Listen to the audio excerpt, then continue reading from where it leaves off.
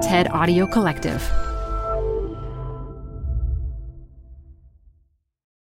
This episode is brought to you by Progressive Insurance. What if comparing car insurance rates was as easy as putting on your favorite podcast? With Progressive, it is. Just visit the Progressive website to quote with all the coverages you want. You'll see Progressive's direct rate, then their tool will provide options from other companies so you can compare. All you need to do is choose the rate and coverage you like. Quote today at Progressive.com to join the over 28 million drivers who trust Progressive. Progressive Casualty Insurance Company and Affiliates. Comparison rates not available in all states or situations. Prices vary based on how you buy. Hi, I'm Ben. I suffer from a condition called writer's block. It strikes when I'm at work. That's why I choose Canva Magic Write. It works fast, generating text in seconds, thanks to AI. Common side effects include increased productivity, compliments from coworkers, feelings of satisfaction. Now I can say bye-bye to writer's block. Ask your boss if Canva Magic Write is right for you at canva.com, designed for work. Canva.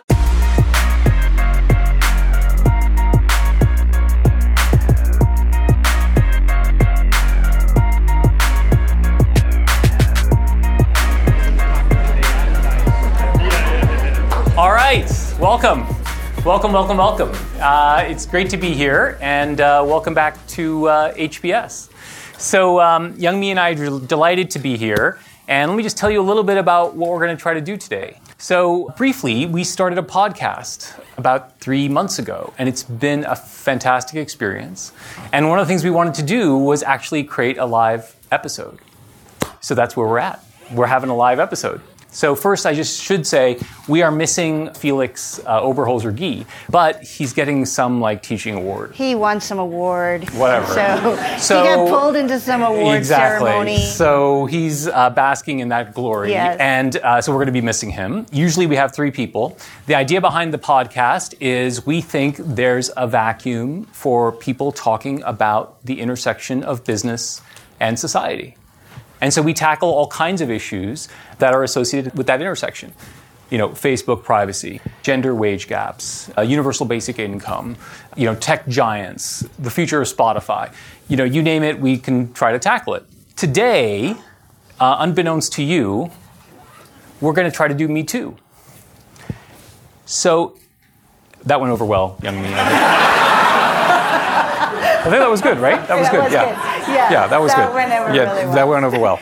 So that's another way of saying, if you don't want to talk about Me Too, that's okay. So you should also know, though, that this is being taped. So, when you speak, and just to be serious for a second, when you speak, you're kind of giving your consent, okay? To that whole language, by the way, takes on a whole new meaning in this context. So you're giving your consent to be taped. And so you should just be aware of that and be okay with that. I think we apologize for springing this on you because it's obviously an important topic, but it's also a sensitive topic. But the whole point of the podcast is to deal with difficult, sensitive topics and talk about them in clear, thoughtful ways. The second reason we did this is really just because I'd pay good money to talk to Felix and Youngmi. And we just enjoy each other's company. And this is a way to make sure that we can get together and talk. And then the final reason, and the most important reason is, part of what we love about being at HBS is the conversations we have in classrooms. And we wanted to create a new way to do that. This is a way to have those conversations on an ongoing basis. And that's kind of the final impetus for doing the podcast. Okay? And I will say that we like to disagree. Like we do in our classrooms, we disagree. I disagree with Youngmi all the time. But it's done in the spirit of... I'm usually right, though. Well, that is a problem. But I tell you what, Felix is always wrong. Felix is always wrong. And so we really believe that disagreement's important, just like it is in our classrooms. We're interested in light, not heat, but we believe in disagreement. And we believe on this topic in particular, it's a hard topic, and we want to talk honestly about it. Okay? Okay. Great. So Youngmi's going to get us started a little bit. I am. So just this past week, Harvey Weinstein, a man who was once considered amongst the most powerful men in entertainment, was indicted on multiple charges of rape and sex crimes. And regardless of the outcome of his particular legal proceedings, I think the ripple effect that case has had on us as a society cannot be overstated. The list of prominent individuals who have been accused of sexual harassment or sexual misconduct. Includes everyone from Matt Lauer to Charlie Rose, to politicians like Al Franken, to business leaders like Steve Wynn. It's hard to think of an industry that hasn't been touched by this, whether it's Wall Street or tech companies or fashion or media or journalism. So I want to start with a question for you, Mihir, and then I'm going to throw it open. Like, this is a live case study. So imagine you are the CEO of a company, and your chief operating officer has been accused of sexual assault by another employee, a lower level employee that you honestly had never heard of before this moment. According to her story, they were working late, just the two of them. They finished work. He offered to give her a ride home. They got to her apartment. He started to come on to her. She resisted. They ended up having sex against her will, according to her. Okay? She's very traumatized by it. She reported it to the police. But the signals she's gotten from the police, there's probably not going to be enough evidence to actually file charges, all right? But she's gone to HR, and she wants this person to be held accountable. He claims the whole thing was consensual. He has admitted that something happened? He says it was consensual. What do you do? Okay, so let's get some more facts. Okay. How long has he been with the company? It's a make-believe case. I know. Have there been any previous? 3 years. 3 years. No, there has not been. There's been no previous. There has not been a previous. No previous complaints at all. And at the time, have we confronted him? Well, no. You've just learned about this. You've just learned about it. Your head of HR has come to you and said, "This thing landed on my desk this morning." Yeah. And you've got to figure out what to do. Okay. I think there's a couple of first steps one has to take. Yeah. And I'm not going to try to be overly legalistic, but I think you want to talk to your general counsel, and you want your general counsel in the room with this kind of a topic. And I think absent legal kind of constraints, I think you want to confront him and ask him about the nature of this. And it doesn't need to be accusatory, but it has to be, you want to hear it from him, what has happened. Subsequent to that, assuming he does the same thing he's done already, which is he's basically said, it is true, but it was consensual. I think you then have to go down a path of asking yourself, in the best case outcome, this is consensual sex between a superior and a subordinate. In the worst case outcome, it's rape.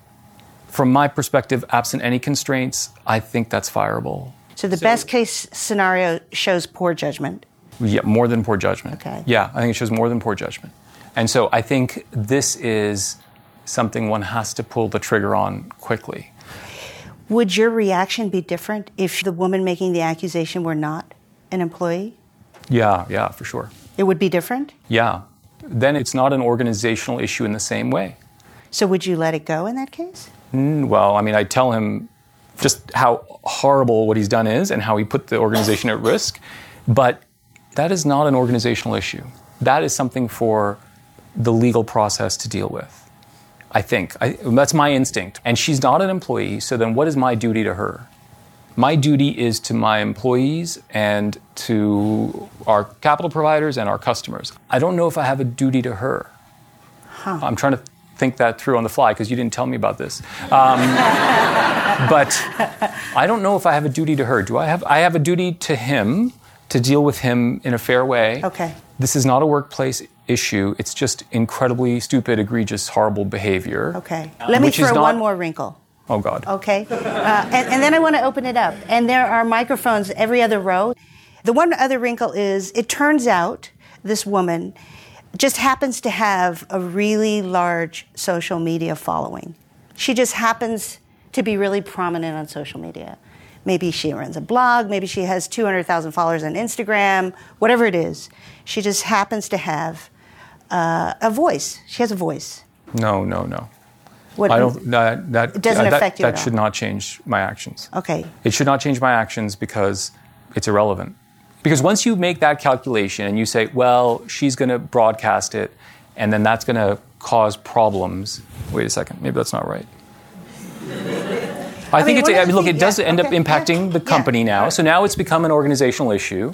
You're right to say that. It's now become an organizational issue, so I have a stake in it in a way I didn't have before. But man, I do not want to change my action. I'm going to begin to open it up. Yeah. If you... Thank God. Yeah. And let's do the first version, right? Maybe where... Yeah, the first version. Yes. Is it Greg? Yeah. Yes. Thank you, Greg. So in the first fact pattern with an employee, I can't imagine there's a case to be made that your conclusion wouldn't be what most people would reach. I mean, just this idea that an inappropriate relationship at work with a superior would represent a fireable offense, and I would foresee moving very rapidly. Wait. Can I just push back? So are we saying that it's inappropriate for employees to have relationships with each other if there's a power differential? I believe, substantially that's the case, and the reason why is because this dynamic that's created as a result of this intention of consent and someone saying it's not consensual immediately throws that out the window that it could be consensual because someone's upset about it, not even just in a power structure, but just particularly in organizations where lots of people work with different people and things like that. It's just very hard to manage this idea where which relationships are acceptable and which ones aren't acceptable. Yes. Heidi? My first thought was just this is the power of setting out the rules before things happen, because things always happen. And so a lot of companies, and this is something I instituted at my company, is just clear steps with regard to investigation of any allegations of sexual harassment. And we had an outsourced HR function that could do those interviews, so you don't have to do them individually. And a policy around kind of still the presumption of innocence when people are accused of a crime, but that there was a point, especially depending on the seriousness of the incident, that you would be let go. Me Too complicates things, and it's just good to be clear-headed when you set those rules up at a time, and a non-fraternization rule is a very helpful rule. If people choose to violate that, a lot of times it happens, and it's and it's fine. People get married because they met at work. But when things go wrong, they just can go so wrong. Does it change things if he denies that anything happened? And you have to adjudicate something that is essentially he said, she said. So now the best case scenario is nothing happened. Right. So in that situation, to your point, Heidi, you want to act decisively. You want to reveal what your values are as a company through your actions. You want to be transparent about what you're doing. It gets a little bit more complicated if you're not even sure. What would you do in that scenario? I think there you have to do some form of investigation, and I think you have to make a call about the veracity of the claim. I'm looking to you, Heidi, for some help. But I think you gotta. Yeah. I think you gotta make a call about the veracity of the claim, which means that you have to investigate it. Is that right, Heidi? In many of these cases, the process is the most important thing. And that's been an interesting part about Me Too. I mean, the process has generally not favored accusers. It's favored people in power. And Me Too, going back to your third point, Young Me, has added this element of social media. You can be tried and convicted in the press, in the social media, in a way that was not possible 10 years ago. So perception is often reality. And Harvey Weinstein was done long before he got indicted. And I think in a company, it is important that you lay out the process. And if people feel that a process has been served, they might not agree with the outcome, but I think there's a sense of fairness that I'll speak of as American, but that people respect. And so you could do that. Heidi, what do you do in this case? That there's this investigation that a third party would do, interviewing both parties. The outside report comes back and says there's conflicting accounts. And you've established this person reports to him in some way. Well, he's higher up in the organization, but I think more generally, the things that we grapple with have to do with all the variations around this case, right? So, for example, what if he weren't your COO and he was a customer service rep that, you just hired 6 months ago? Are your standards different for someone like that? In which case, are you saying, shouldn't the standards be higher for your more high-ranking officers? It gets very tricky very quickly. Anisha, you had your hand up? So I'll answer that question, but I wanted to offer a different point of view to the notion that as a CEO, your responsibility is only to your employees. Because I think if I were in that position, I would feel like my responsibility, my duty is to both my employees and to society. And I think there's a humanity aspect to that. What do I think is the right thing to do in society? And I certainly would launch an investigation. But if there was anything coming out of that investigation that made me think that there was even a possibility that this person had done that, I would feel a duty to the woman. And then there's also a business aspect to that, because there's so much transparency in businesses with the rise of technology and social media that if you don't make that choice, there's so much backlash that can happen that it'll affect your business anyway. Wait, can I just push you on this, Anisha? Can I push you? So any allegation made against any employee by anyone in the world, you will pursue? I will at least have an investigation. I confess I'm lost in the weeds, which is I can't imagine doing what Anisha said. And I just want to know if everyone agrees. Can I just qualify by saying for a C-level employee? So I would feel differently if it was a customer service rep. Avni. So, and for me, it's almost not the opposite, but for me, the thing that ties both of them is your values. So for me, regardless of whether it's a COO or a customer service rep, I mean, what we're talking about is judgment at some point, right? Yeah. Like the character and like all of those pieces that I hire for, whether it's my COO or my customer service rep, and that I hold both equally too. And so at some level, this conversation where I can get to a place where the earth is solid is like the matter of integrity and the matter of judgment and some of these pieces where if our values are codified about what we hold to be true within the company, and there is a clear, one way or the other, some inconsistency to those values, that for me is, a matter that we can have a conversation over whether you continue employment. I get that it's still not as easy as all that, but for me, whether it's a COO or a customer service But rep, I'm going to play the dumb man. You don't have to play. It's a total setup right there for you. I'm having trouble with this. Mihir, if someone from the outside accuses your senior management team of something, that's not something that you feel like you have to respond to in some way? Well, and the senior management denies it. But by the way, it's also the customer service representative now, according to Avni. And so I don't know. I mean, let me make sure I am not way out on a... Mark. It's the cost of doing business today. So I agree that it has to be values, and you can't differentiate what you investigate based on level. Many organizations establish hotlines. And if you're not prepared to respond and look into and investigate accusations, how trivial they may be, then you put yourself and you put the company at risk, quite frankly, because we all know that if one of those calls came in through a hotline or somebody went to HR, whether it was around a customer service rep or the CEO, and there was no action being taken on that, one, it does speak to the values and the integrity of, why would you have a hotline and not even look into whether or not these things happen? And yes, I think a lot of organizations look at that and go, what if we get 1,000 phone calls a day?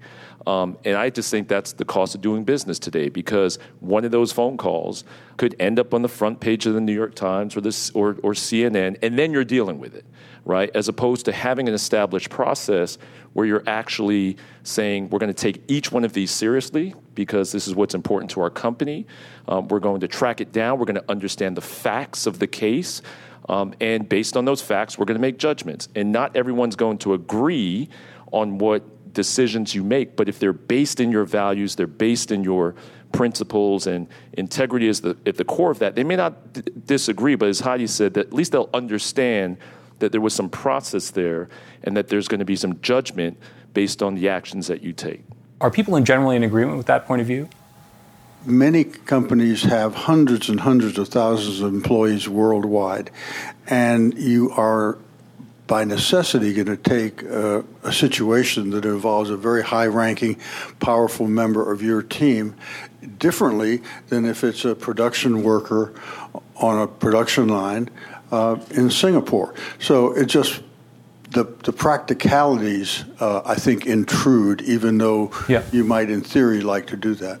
Okay. And Lori, did you? Yeah, I was just going to say the level of practicality for that, when in this scenario, it's been taken to the police and the police say there's not a case. That's where I get stuck on the investigation, is what's the burden of proof? If the police have said there's not a case here, how do you decide that your HR team is both qualified to do the investigation? And then what is the burden of proof that's going to be put in place to protect everybody? Yeah. Think about a different scenario where you are not enabling your lower level managers to fire people if, let's say, one of your employees beats up his wife. And you're saying, well, she's not our employee, so that's outside our domain. I mean, at some point, all I'm saying is either extreme is very uncomfortable. Certainly, we have a criminal system which has a very, very high standard of proof. And arguably too high a standard of proof, especially in rape. I mean, I think... Exactly. And so I would like to think that particularly organizations that claim to have a set of values, that we hold ourselves to a higher standard. I just have a quick comment on the impracticality point. If you do start, receiving thousands of calls every day, instead of saying it's impractical, wouldn't the right question to ask yourself isn't there something deeper wrong with the company? Yeah. Absolutely. Yeah. But also I think the broader context in which this occurs is still one in which it's very difficult for people to come forward. So you can run a company with 100,000 people and no one ever comes forward. And so on the one hand, you can talk about the impracticality, but right now, even today, even with all of the Me Too stuff happening, it's not as if companies are being flooded with lots of ambiguous cases. That's not the problem. That's not what's happening at all. That's true.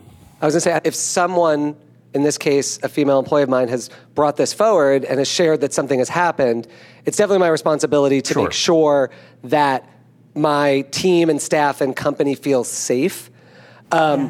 But alternatively, it's also my responsibility to make sure that this individual who has been accused receives a fair process. But for me as a business leader, what would be my biggest concern would be the bias, to your question around sort of the larger Me Too movement. And I think it's important for us to reflect on that this is very present in the culture right now, would be to interpret it one way or the other right off the bat, that she is right or that he is wrong. So the first thing that literally came to mind for me, if this were in that scenario, would be to bring in, besides legal, a diverse team that could actually help me better understand the things that I may not be thinking about in this scenario.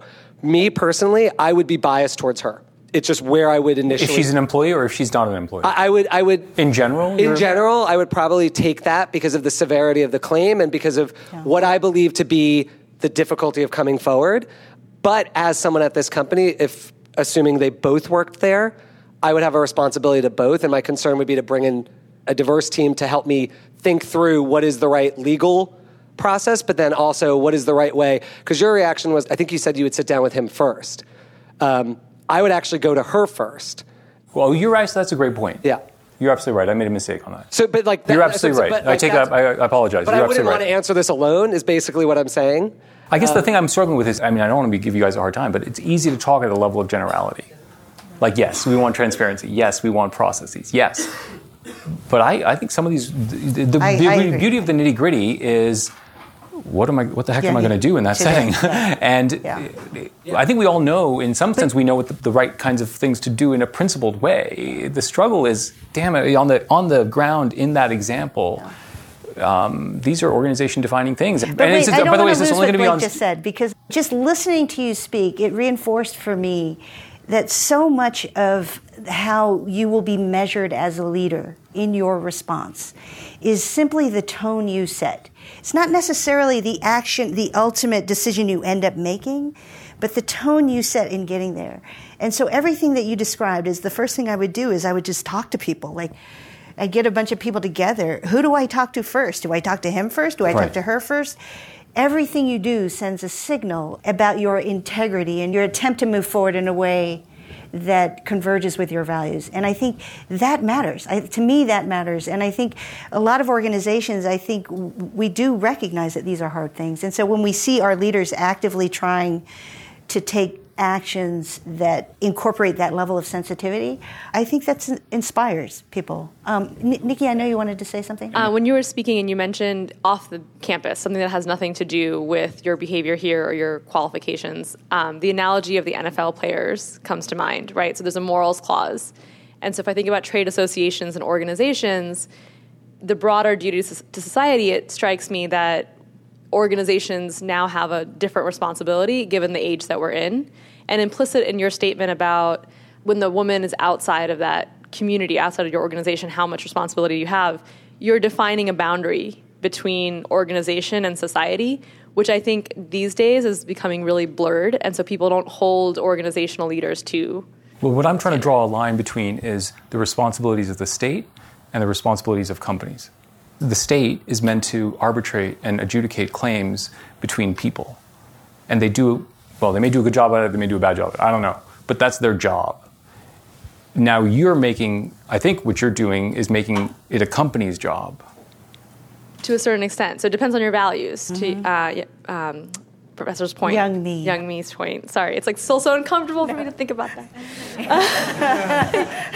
Is I think that the expectation, dare I say millennial expectation, of the way we operate these days is that we don't rest on just the state to have that responsibility. We expect each other to have the social media, right? Why does social media work? We kind of expect the people around us to influence, and whether that's right or wrong, I won't comment on, but I think it's the same.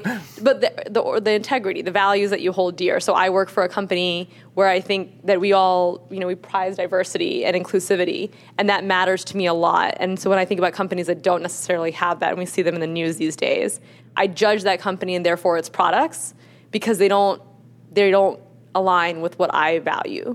And so whether that's the state's job or the company's job, I think it can impact. It's a reality of that line being blurred. I agree with you, Nikki. I mean, I think it's absolutely okay for companies to say that if you want to work with us and you want to be a part of our organization, we have a standard of behavior.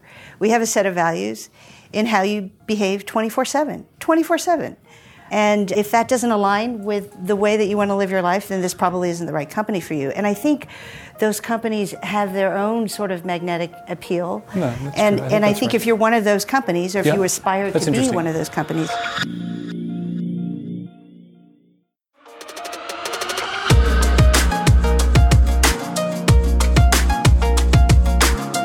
And I do want to say that, one of the nice things about these podcasts and these conversations is you change your mind.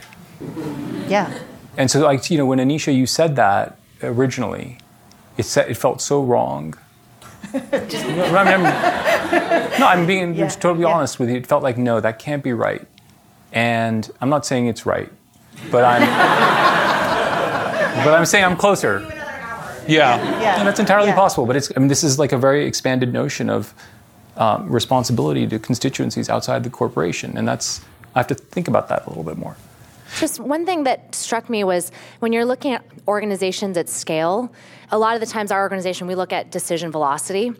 And I think what it comes down to is when there are lots of different scenarios where there are gray areas, but I think it's upon us as leaders. We'd love to think that people can act in the best interest every time, but sometimes you have to be very explicit about this behavior is okay and this is not. And so I just wonder, it takes more onus on the leadership team to be very explicit about these behaviors and these are the values of how they're lived, so that when these situations come up, there is some type of playbook so that there is no variance when something happens.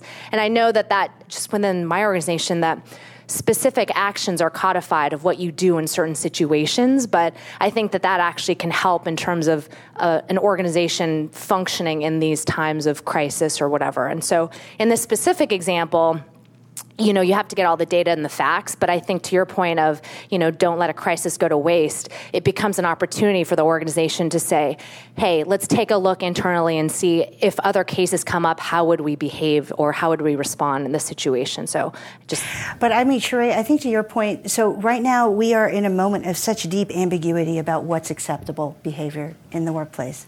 And it's no wonder that everybody is so confused. Are you allowed to date a coworker? I've had colleagues in Europe say, am I still allowed to hug and give you a kiss when I see you? Or can we socialize after work? And if so, how do I know I'm not crossing a line? And I think that's where things get really tricky because we don't have a playbook for that. Right? Can I ask you a question about that? Yeah. I'm going to channel an argument this time, which is what people often say when you talk about issues like that is, and this is the counter to the Me Too, which is you don't know the harm you're going to do to women if you police behavior that closely.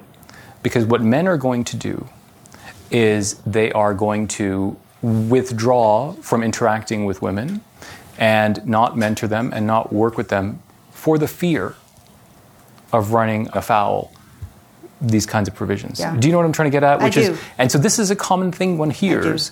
What do you make of it? I think that within the category of people that you describe, I can imagine a lot of people saying, oh, now I have to walk on eggshells. And I think within that group of people, there are a lot of well-meaning individuals.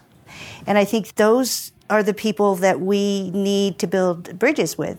It can't be that it's that strenuous an activity to engage with each other respectfully. It just can't be the case that it requires that much self-control to just behave with each other with a little bit of sensitivity. And I think the fact that some people feel that it is too strenuous to do that, we need to make transparent to them that this is not a scary thing. My husband recently said, should I be changing my behavior? And I said to him two things. I said, here are a couple things just to kind of keep in mind. And he was like, whoa. I said, here are things to watch out for. And he's just... Wait, what were they? Well, they were, but... No, but seriously, what were they? So the problem is he listens to the podcast. Yeah. But I mean, and he's like the best man ever, right? Kara, help me out here. We're all people, right? So when we interact with each other, we're all going to have a different opinion about what feels right, what feels comfortable, and what doesn't. And the point is that we communicate with each other about how it feels to us and when something's making me feel uncomfortable or making me feel awkward in the workplace. There's not going to be a right or wrong in every situation. It's just going to be, do you create an environment in which people feel comfortable expressing themselves, sharing their opinions, and being candid with each other? And then that's how you can kind of shape how you interact with each person. Of course, there are clear moral, immoral acts that leaders need to take action upon, but most of what we're talking about is just how you treat each other on a day-to-day basis. And I feel like we can just resolve that by talking. I completely agree. So let me give you an abbreviated version of that scenario, which is you run an organization, and you learn by looking at Glassdoor that a variety of people in your organization consider your organization to be characterized by, for lack of a better term, bro culture. There's a lot of discussion of weekend activities. Yeah. There's a lot of discussion of people's appearances. You don't read anything that suggests there's anything violent going on, that there's anything like that. It is just the pervasive sense that you're dominated by a masculine and bro kind of culture. What do you do about that? Because you said this is the nitty-gritty, right? But so look, I mean, I think the single most important question that you have to ask yourself as a leader, if you run a business unit, a function, a small team, it's a very simple question, and that is, are you willing to take ownership of the culture of the thing that you're leading? Right. If you feel any ambivalence around that, then you're going to respond in a way that reveals that ambivalence. And you're going to say, okay, I'll do a few things, If you feel like, no, I'm going to own this thing. I am going to try to influence the culture of this thing I have been asked to lead, then you're going to get in there and you're going to, number one, try to diagnose what the problem is to get a sense of the scope, the scale, and then do whatever you can to create a stream of activity that begins to make it better. And the problem is that so much, this is to your point, Kara, so much of the stuff that creates the pollution boils down to discretionary behaviors that are small. Who gets included in a meeting? Who gets listened to? Sometimes it boils down to things like emotional intelligence, social intelligence, understanding how your words can have an impact. So it's all that stuff. And fixing that stuff, I think, is really complicated. Starbucks closed all its stores, what was it, 2 days ago? Yeah. All its stores the other day to do sensitivity training. And they do that, and on the one hand, you can sort of laugh. But my opinion is you're only allowed to make fun of them if you have a better idea. Seriously. I think that's right. For trying to do something at scale. And because they don't have to change their policies, they have policies in place. Policies weren't enough. Yeah. So they've got to do something in between. What do? They don't know what to do. There's no playbook, so they're trying stuff.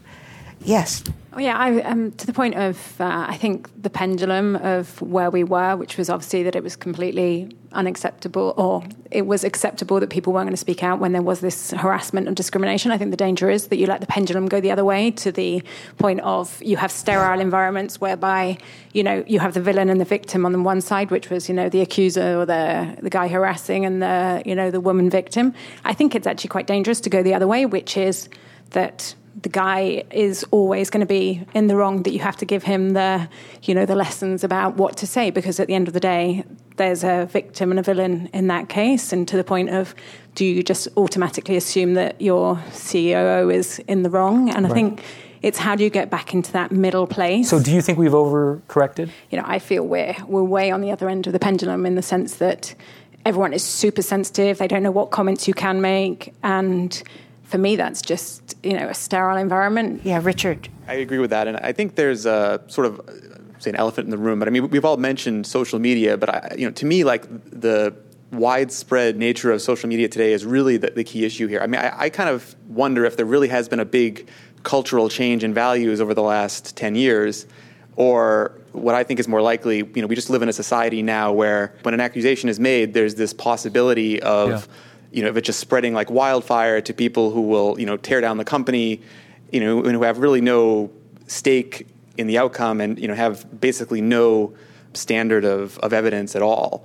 So for me, like as a company leader, I wonder sort of, what responsibility do we have to push back against that? Can we push back against that kind of, what seems to me like a really negative outcome in that, people being put on trial by Facebook? I respectfully so disagree with this worldview. I think we haven't gone nearly far enough. Mm-hmm. And I think that all of what's happening on social media and the press is largely a red herring. It doesn't actually make any difference. It hasn't moved any of the real numbers that we should be looking at, which are composition of CEOs who are coming from a much more diverse group of people. I mean, the reality is the leaders of these companies are still largely white and male. So the fact that their cultures are bro cultures shouldn't be largely surprising to any of us. And their boards are largely white and male. Their leadership teams are largely white and male.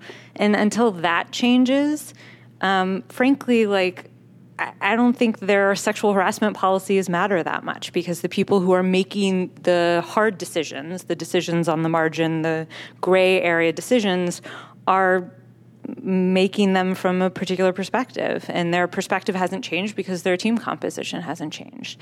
And so my first question on the scenario about if my company had a bro culture on Glassdoor would be look at the composition of my company and the leadership team, whether I was retaining a diverse group of people. And until that changed, I don't know if I would be so concerned about shifting the existing culture, because I think there'd be a problem at the root. I think that was one of my biggest revelations out of this Me Too moment is it's fundamentally about power. It's all about power. It's not about gender and sex. It's about power. And I think that is in part your point, which is it's about power dynamics. But I also think that this last exchange right here, this illustrates the importance of diversity, right? I mean, what you have and what I love about our classrooms is that you can have people that experience the world in very different ways and feel comfortable speaking out. So to all of you who did today, I appreciate that so much. I mean, how often do you get to have a conversation like this and not feel like you're going to be crucified afterwards? We have to create environments where we can have more of these kinds of conversations. Yeah. But more importantly, we have to create organizations where the people leading those organizations are representative of this kind of diversity. And until that happens, we are operating a little bit in an echo chamber. We're almost out of time.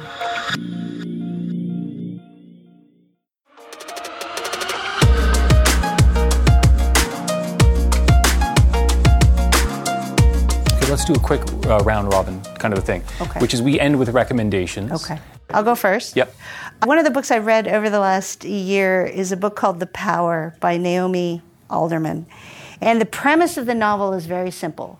And that is the teenage girls around the world start to discover that as some kind of evolutionary quirk, they have the power to discharge an electric charge from their bodies. That if they touch you or you touch them while they do it, like eels, like electric eels, that can be deadly or at the very least extremely painful. What this means is that every interaction that you have with this generation of young girls, and as the book goes on, eventually women, every interaction, they have the ability to overpower you. And it's this simple... And physically overpower you. And this very simple biological twist changes the power dynamic around the world. And the novel spans, it goes from India to Saudi Arabia to Europe there's just radical transformation across the globe. But to me, because the book is weird, I'm telling you, but to me, the most powerful moments were these small scenes where you had parents warning their teenage sons, please be careful when you go out. Don't be alone with those girls. Stay away from those girls. Where you had men being afraid to be in interactions with women and upsetting them, provoking them, ending up often saying yes when they sometimes actually wanted to say no because they didn't want to upset them or anger them or put themselves into danger. I mean, there are all of these little... They're fascinating. Anyway, it just kind of blew my mind. So that's my recommendation. Okay. So Yes, Frank. In that circumstance, do the women then become as obnoxious as... So you see every variation of humanity, the extreme goodness and extreme badness, every variation. There's a big question here that we haven't talked about, which is whose comfort are you worried about? And I think for the first time, Me Too has made men deeply uncomfortable in ways that women are very accustomed to being uncomfortable. All the time, yeah. All the time. Yeah. And so I don't think the pendulum has swung far enough, and I know it's not going to go as far as I think, but I want the men who feel uncomfortable, those are the right questions to be asking. And they're questions that 2 years ago men were not asking. Yeah. As women are always trying to, let me not stand too close to Tom because, he's handsy. All those things. All the way to being worried about walking anywhere at night or without people around. This is how women feel so often. Yeah. Okay, so we're running out of time. We could do this for a long time. I'm going to give you my quick 2 recommendations. So just quickly, this is a 45-minute book. It's by Mary Beard, who's a classicist in the UK, and it's called Women and Power. It's spectacular. And it goes through history about how, going back to the Greeks, women were silenced and how things don't change until we give women a voice. It's just, it'll take you an hour max to read. And the second one is a little harsher or weirder, is I listened again last night to the short story in The New Yorker called Cat Person. And I really recommend it. You guys heard of that one? Cat Person? It's called Cat Person, and it's by, Rena Koopmans, I think is her name. It is a very uncomfortable story to listen to or to read about a sexual encounter between a man and a woman, but it is such a fascinating story. Yeah. Okay, we got to wrap this up. We do. Thank you all for coming. So this much. was really great.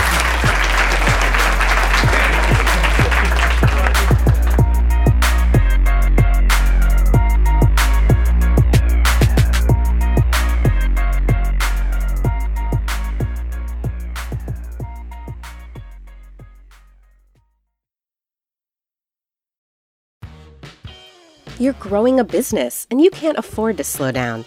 If anything, you could probably use a few more hours in the day. That's why the most successful growing businesses are working together in Slack. Slack is where work happens, with all your people, data, and information in one AI-powered place. Start a call instantly in huddles and ditch cumbersome calendar invites. Or build an automation with Workflow Builder to take routine tasks off your plate, no coding required. Grow your business in Slack. Visit slack.com to get started. Support for the show comes from Brooks Running. I'm so excited because I have been a runner, my entire adult life. And for as long as I can remember, I have run with Brooks running shoes. Now I'm running with a pair of Ghost 16s from Brooks. Incredibly lightweight shoes that have really soft cushioning. It feels just right when I'm hitting my running trail that's just out behind my house.